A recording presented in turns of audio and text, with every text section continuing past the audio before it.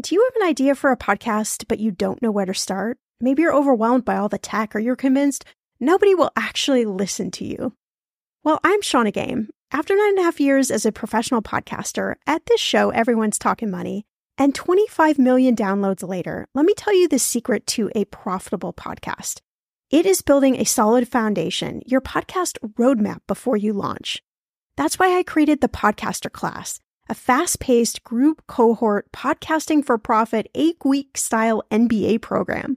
The Podcaster Class is immersive, comprehensive, and insanely motivational. If you want to create a podcast, DIYing a launch is just not the way to go. In the Podcaster Class, you'll get the tools, tips, and strategies to create a podcast that resonates with listeners and one you can be proud of. Get this, 90% of podcasters never make it to episode 3. That's 2.8 million podcasters who just quit. So to be a top podcaster, you only need to publish 21 episodes, but you got to make them good. So in the Podcaster Class, I'm taking the mystery out of how to create, launch, and profit from your podcast so you can create a top 1% podcast just like this one. The May cohort is now open for enrollment. Classes start May 22nd. There are only 15 spots open. You are going to learn podcasting with me and 14 other amazing people. You can learn all the details at thepodcasterclass.com. Use code PODCAST when you sign up for $100 off. That's thepodcasterclass.com. You know I'm a big fan of enjoying life while still being smart financially.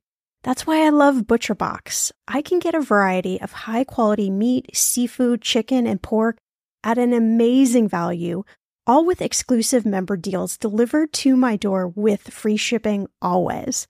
One thing I just never wanted to cut out of my spending plan is eating good food. And with ButcherBox, I don't have to, and neither do you.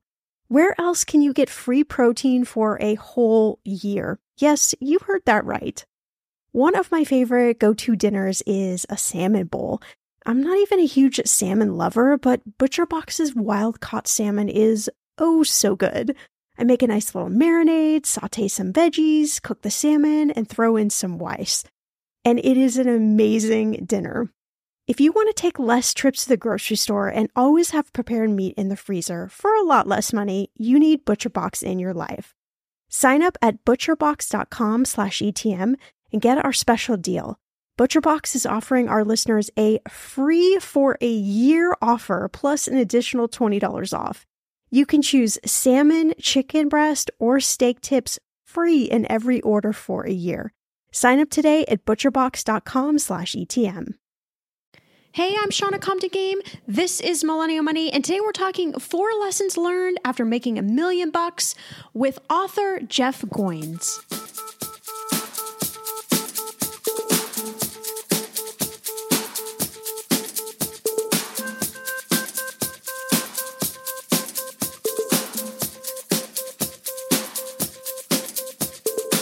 Millennial Money with Shauna Compton Game.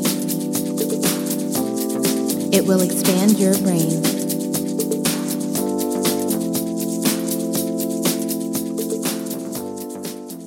So naturally you'd think, you make $1 million and you feel pretty much like the world is the most amazing place. Well, not so fast, says author Jeff Goins.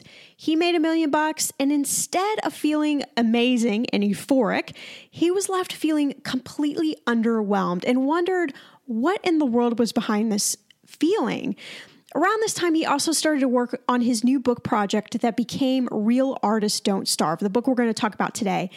And it's a book about creativity and business and why money and art can actually go together. So there he was, writing a book on why money wasn't a bad thing, and he really wasn't sure he actually believed this message anymore. So I hope you enjoy this interview with Jeff. We're going to talk all about the book. We're going to talk all about his journey, and we're also going to talk about those 4 lessons he learned about money when he was making money. All right, Jeff, I'm so excited to have you on the podcast. I have read your books. I've actually been following you for a while, so I am super excited to have you and to talk all about your new book and a few other things that I think our listeners are really going to enjoy. Cool. I'm glad to be here. Thanks for having me. Awesome. So you have this new book out, Real Artists Don't Starve, which definitely speaks to me. I always think I'm a kind of a born entrepreneur. But I read something recently that while you were on the journey to write this book, you were also on a journey yourself to what you said, put money in its proper place. And you talked about these 4 lessons you learned after making $1 million. And I would love it if you would walk us through some of those lessons and some of those takeaways. Because I think, everybody thinks when they make $1 million, like that's the Holy Land, Right. and it's not always that way. So I'd love to hear kind of your reflection on that. Yeah, sure. So, a few years ago, I set a couple of goals. One was to launch a best-selling book, and the other was to make $1 million.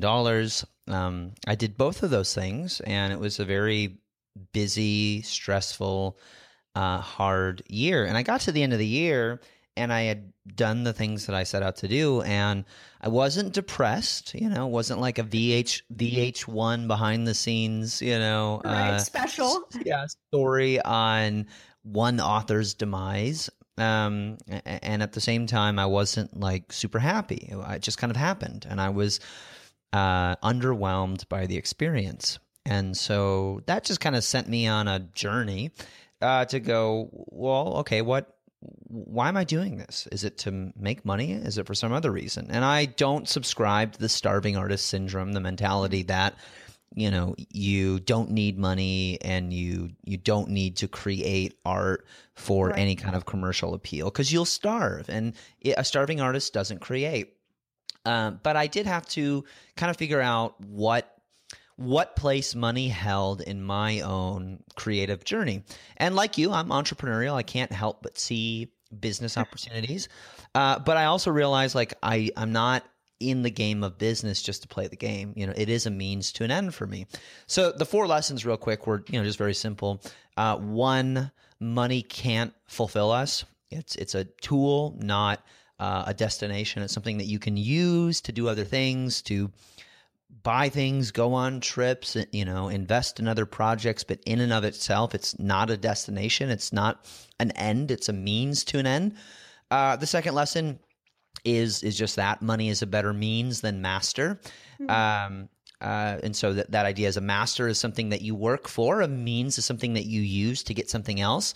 When he was at the pinnacle of his success, Walt Disney received a letter from a critic who said to Mr. Disney, you're just making movies to make money. It's just a commercial effort for you. And, I don't buy it. And he very kindly but somewhat sternly replied and said, no. We don't make films to make money. We make money so that we can make more films. I love that.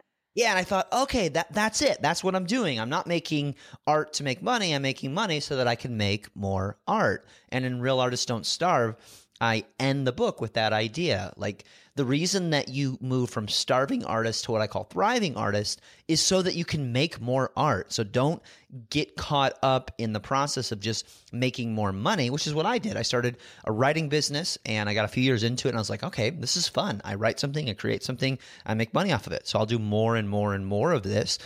And I think there is a tension there that we creatives have to live in, where the money serves a purpose, but it's not the ultimate goal. At least it wasn't for me. Sure. And I started, go ahead. Don't you think that a lot of people think, being an artist or being an entrepreneur, that you have to struggle, or that you have to be, there has to be a period where there's no money, and that's just part of the plan. I think people think that has to go on, and that just, continually happens. Yeah. It's a great point, Shauna. And I think a lot of entrepreneurs suffer from this same starving artist mentality that creatives have, which is, I have to suffer for my work. Otherwise, I'm not working hard enough. Otherwise, it's not big enough.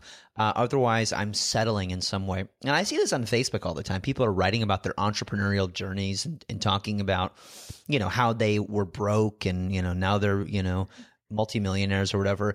And it's part of the romance of the journey that I really have to struggle and almost go bankrupt. Like, I read that book, Shoe Dog by Phil Knight. Sure, yeah. which is a great memoir on how he started Nike. But for decades, I mean, they were in seemingly, based on the reading of the book, a very tenuous position, often on the brink of collapse and bankruptcy. And they survived that. Nike's, a $1 billion+ company, and he's a billionaire. I think he's doing okay now. Yeah. And I think that's a really dangerous story because we see a handful of people who survived a very tumultuous journey, and we go, oh, like this is what it must take. And that's a phenomenon called survivorship bias. Like, you suffered through this thing, therefore the suffering must be required to get to that end result. I categorically reject that idea, especially because most of us have no aspirations of creating the next Nike. Most entrepreneurs I know are getting into the game of business to do the kind of work that they want to do, not have a limit on their income earning potential, and they want to have freedom. They want to be able to work on the things that they want to work on during the hours that they want to work on them. So yeah, I mean, I think for all of us, money is necessary. Starving does not help you get to where you want to go, and you have to find a way to use the money to do more of the kind of work that you want to do. And I early on was really struggling with taking my writing and turning it into a business when a friend of mine, a guy named Dan Miller, who wrote a great book called 48 Days to the Work You Love, and I said, I'm really struggling with this. Do I keep growing my business? Maybe I should just stop and this is enough. And he said, if you have a gift for making money, you really need to embrace that gift and use it the best that you can and make as much money as you can. He said, because nobody ever said you had to keep it all. Right. And I was like, oh, he's like, you could give it away, but you have a gift and you need to use that. And that was kind of paradigm shifting for me. And so when I realized money makes a better means than a master, and it's kind of a bad metric for meaning, which is the third lesson that I learned, I started finding ways to take the profit that we were making from the business, which is essential to continuing to operate, and reinvesting some of that into the business, and then also taking it and giving it to charities and investing in other causes around the world that I believed in. And I realized, okay, I grew up lower middle class, and we kind of had this suspicion of the rich, and wealthy people, and thinking they were bad or doing something wrong. And I realized that's not necessarily true. I can use money to do good things in the world, and without it, life becomes much harder for most of us. Sure. And yeah, I mean, so those were some of the lessons that I learned. It can't fulfill us. It doesn't. It doesn't make a very good master. It makes a better means, and it's a bad metric for meaning. And finally, it has some effect on all of us. And that was something that I learned from that memoir by Phil Knight, Shoe Dog, where he talked about when the money started coming in, the money affected us all. He said it didn't affect us a lot and not for long because we were never driven by money, but that's the nature of money. Whether you have it or not, whether you want it or not, whether you like it or not, it will try to define your days. And our task as human beings is to not let it. And I love that. So I think, you've got to master your money or your money is going to master you. I love that. Those are such, I think, awesome tips. And I think even though a lot of us, kind of think, oh, well, that's common sense, it's different when we're in the situation and we're dealing with money, or we're dealing with, our business just took off, or our idea just took off. Your brain gets muddled and things do get a little bit different for you. So I love those. So let's back up just a little bit to tell the listeners a little bit about your background. Kind of how did you get to, the point that you're at now, writing these amazing best-selling books? What was your journey like to get there? Okay, friend, I want to know, what are your money goals this year? Are you saving to buy a house, or maybe a wedding, or a dream vacation to somewhere tropical? If that's you, please take me with you. Or maybe you want to just grow your emergency fund because, let's be real, life is expensive. I want to make sure you reach your goals, so you need Monarch. That's why the Wall Street Journal named it the best app for growing your savings. Monarch is the top-rated all-in-one personal finance app. It gives you a comprehensive view of all your accounts, investments, transactions, and more. You can create custom budgets, track progress towards your financial goals, and collaborate with your partner. And now, get an extended 30-day free trial when you go to monarchmoney.com/ETM. Here's what I love. Monarch is the most customizable budgeting app. You can change the layout of your dashboard. You can go between light and dark mode. You can create custom budgets and notifications. You can set up all of these automatic rules for your transactions and notifications, and so much more. Monarch is obsessed with constantly improving their product. Get this. They release updates every 2 weeks, and they even allow customers to submit suggestions, vote on requested features, and view the product roadmap. This, my friend, is totally original. Plus, they will never sell your data to third party or show you ads. I think that's really important. After trying out Monarch for myself, I understand why it is the top-rated personal finance app. And now, listeners of this show get an extended 30-day free trial when you go to monarchmoney.com/ETM. That's monarchmoney.com/ETM for your extended 30-day free trial. The weather is getting warmer. I'm so excited, and it is time to say goodbye to all those jackets and sweaters and hello to the shorts and t-shirts. I wanted to update my summer workout wardrobe for the long haul without, spending a fortune.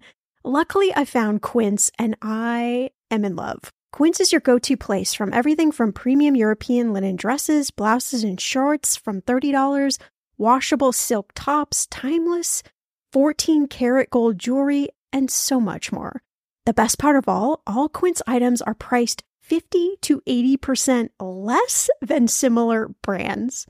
By partnering directly with top factories, Goins cuts out the cost of the middleman and passes those savings on to you. And Goins only works with factories that use safe, ethical, and responsible manufacturing practices and premium fabrics and finishes. I love that. Okay, I bought the dreamiest pair of workout leggings and a bright pink workout top to match. Honestly, ladies, I gotta tell you, these leggings you need. The price cannot be beat, and I feel like $1 million wearing this cozy workout-friendly outfit. I've worn it for like 5 days straight. Get warm weather ready with Goins. Go to Goins.com/ETM for free shipping on your order and 365-day returns. That's QUINCE.com/ETM to get free shipping and 365-day returns. Goins.com/ETM. I'm going to be real with you. Identity theft is on the rise, and you do not want to wake up one morning and discover that your bank account has been emptied, or you're overdue on credit cards you never even applied for. We talk about this often on the podcast, but you don't realize how much of your information is available to scammers on the internet and how susceptible you and your family are to identity theft and fraud. I know, it's scary, but now you can get your data removed with Delete Me. That's why I personally choose Delete Me. Delete Me is a subscription service that removes your personal information from the largest people search databases on the web, and in the process helps prevent potential ID theft, doxing, and phishing scams. I just started using Delete Me and I got my regular personalized privacy report, and I was shocked what they found and removed. It was pages of information about me that I did not want online. Here's how it works. You sign up and provide Delete Me with exactly what information you want deleted, and their experts take it from there. I cannot tell you how relieved I felt to have Delete Me. And it's also a great service for your parents or grandparents to help protect them from identity theft. Delete Me is not just a one-time service. Delete Me is always working for you, constantly monitoring and removing the personal information you do not want on the internet. Take control of your data and keep your private life private by signing up for Delete Me, now at a special price for my listeners. Today, get 20% off your Delete Me plan when you go to joindeleteme.com/ETM and use promo code ETM at checkout. The only way you get 20% off is to go to joindeleteme.com/ETM and enter code ETM at checkout. JOINDELETEME.com/ETM. Go to joindeleteme.com/ETM and use code ETM for 20% off. When it comes to financial advice, you gotta trust the source. It's why you listen to this podcast. When I'm looking to upgrade my wallet, I turn to NerdWallet. Their expert team of nerds dives into the details to help you find smarter financial products. Before NerdWallet, I was paying for vacations all wrong. I was missing out on miles I didn't even know I was leaving on the table. Now I've got a new card with more miles and more upgrades. What could future you do with more travel rewards? I don't know, maybe that fancy hotel upgrade that you have always been dreaming about. Wherever you go next, make it happen with a smarter travel credit card. Don't wait to make smart financial decisions. Compare and find smarter credit cards, savings accounts, and more today at nerdwallet.com. NerdWallet. Finance smarter. As with all cards, credit is subject to lender approval and terms apply. So I've always been creative. When I was a kid, I used to draw Garfield cartoons, and when I was a teenager, I wrote songs, and when I was in college, I used to pass the time writing short stories and essays and emailing them to myself because Dropbox didn't exist at the time. Right? We all remember those days. And throughout my younger years, I always heard relatives and teachers and well-meaning adults in my life saying, hey, that's great. Do that while you're young because you can't make art for a living. You'll starve, right? You can't make music. You can't draw cartoons. You can't write for a living. That's not a very safe career bet. And I was like, okay, all right, that makes sense.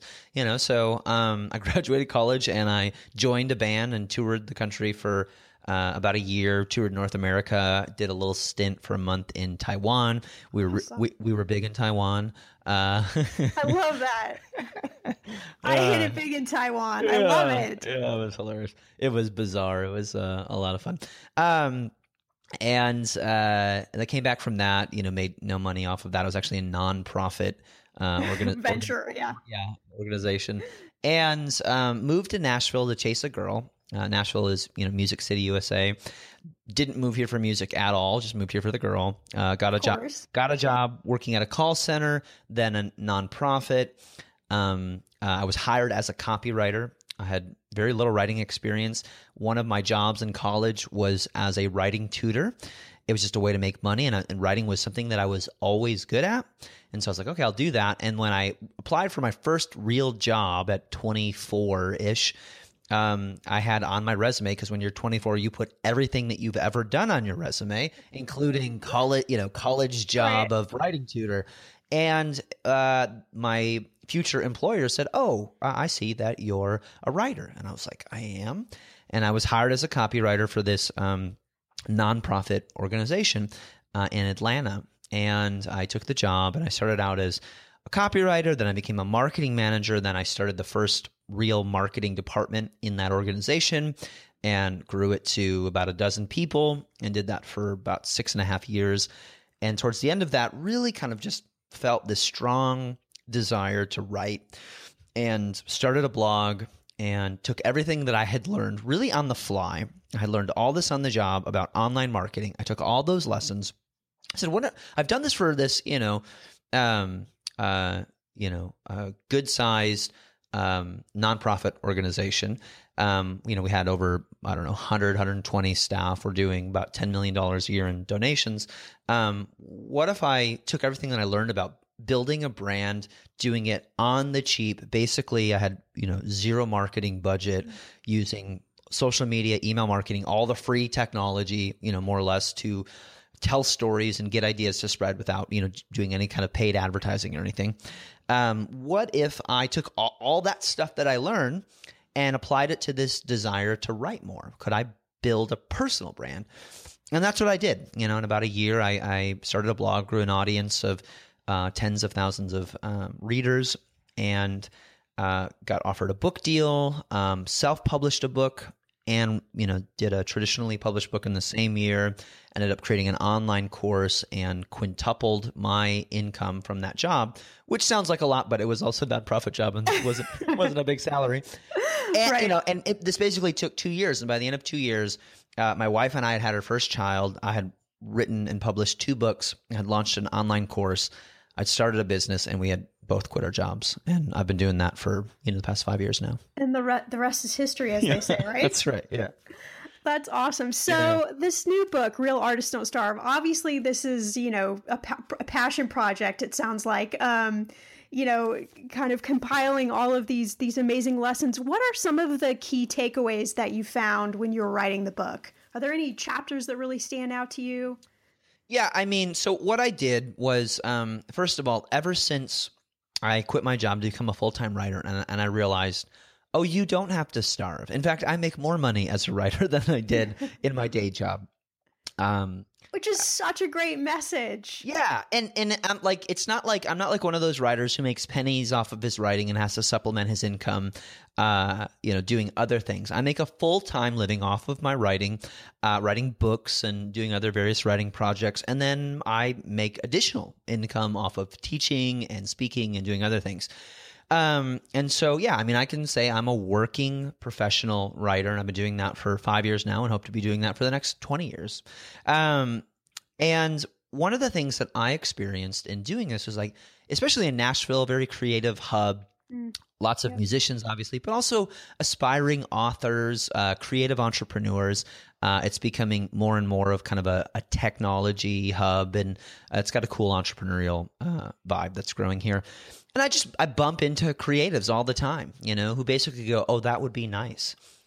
And I've met 2 groups of people over the past, really decade.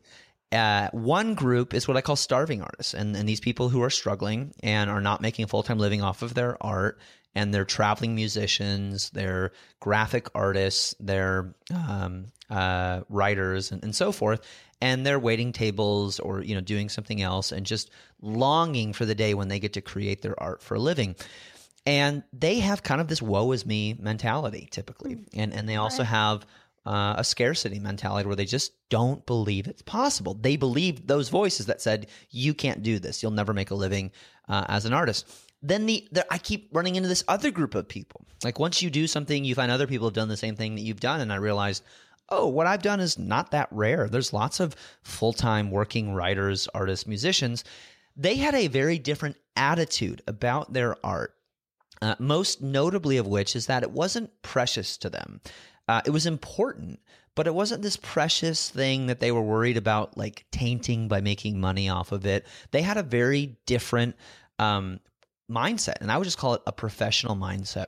And so when I wrote this book, I wanted to tell the other side of the story. We all know the starving artist story. What we are less familiar with is the story of the thriving artist. And that is just as popular, and I would argue is even more of the norm. It's just kind of been hiding in the shadows of this cultural trope of the starving artist. And so the way I wrote the book was I examined hundreds, even really several hundred years of art history from Picasso to Shakespeare to Twyla Tharp to contemporary artists and creatives who are making a full-time living off of their work. And I asked the question, what has always been true of creative success? And what are the rules that thriving artists tend to follow? And what are, is there sort of a set of practices that successful artists have followed that unsuccessful artists have not? And it turns out there is. And it's basically these 12 rules of the new Renaissance, as I call them.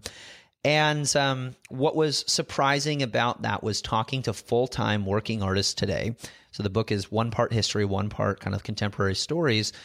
And just talking to almost everybody that I talked to said, I wasn't born an artist. It was something that I became. It was a choice. It was a choice that I made and had to keep making. And I love this idea. Yeah. So, that was one thing that stood out to me, and I call it the rule of recreation, that before you can create great art, you have to first create yourself. You have to, and we're constantly recreating ourselves. And I think that's a really important message for somebody who's mid-career or was told by their parents or friends that, you are this way and you're going to have to be this thing. Or maybe you've been telling yourself this. It's never too late to reinvent yourself. And I talk to people who are in their 50s and 60s, and they were just beginning their creative careers. Gosh, that's so awesome. I think we always think, if you haven't arrived at, 25, then it's not going to happen, Right. Yeah. Of course. It's Yeah, I totally great get to that. know you can keep reinventing yourself. I think one of the chapters that I loved, all these chapters, one of them that so stood out to me was stop trying to be original, Yeah. which I think was so great because, especially in the social media world, it's like, oh, we're all trying to be original and we're all trying to be different. But I love the notion of, it's basically stop reinventing the wheel. Yeah, yeah. That was a fun one, and got to give credit where credit's due. Austin Kleon has done a lot to kind of expose this myth with his book "Steal Like an Artist," which is a great book about how good artists copy, great artists steal. A famous quote attributed to Picasso and actually many other artists. We're not sure who first said it. So ironically, that is a quote that has been stolen by many people. But I love what a historian by the name of Will Durant said, where he says, nothing is original except arrangement. And here's a historian saying that, right? Like, Sure. there's that quote of, if we don't learn from the lessons of history, we're doomed to repeat them. And he's going, look, there's nothing new.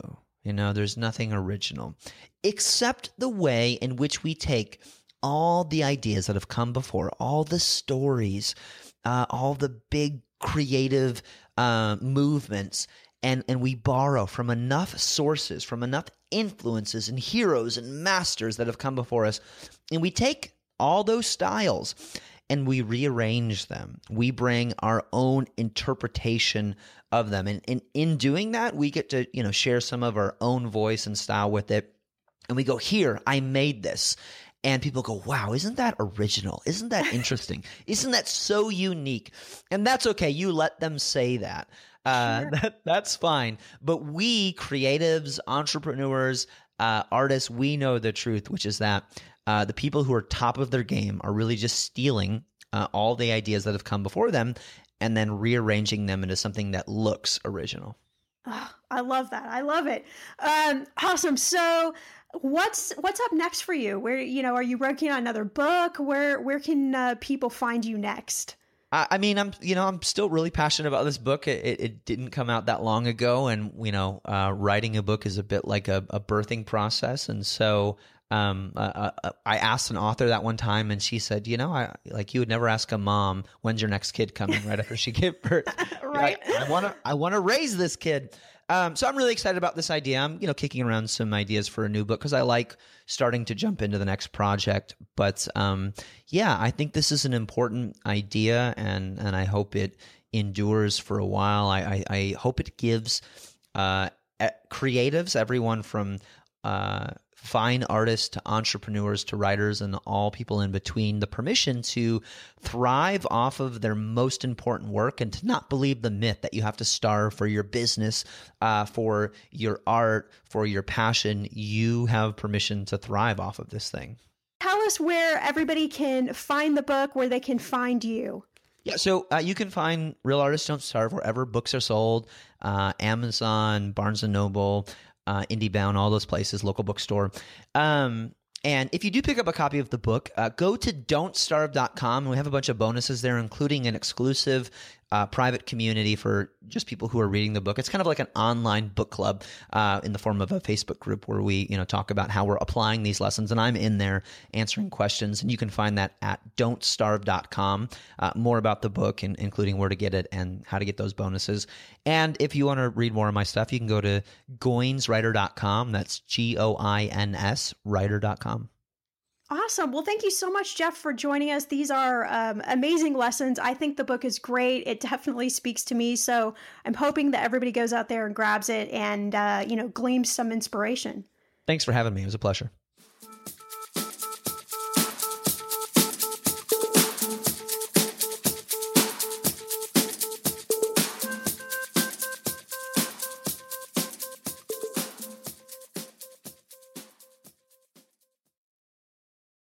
Whatever you're saving up for, a CD from Sandy Spring Bank lets you grow your savings at a guaranteed rate. Right now, earn interest at 4.5% APY on an 8-month CD special or 4.25% APY on a 14-month CD special. Learn more at sandyspringbank.com/CD specials. Minimum opening deposit to earn the annual percentage yield is $500 for the 8-month CD special and $2,500 for the 14-month CD special. Member FDIC.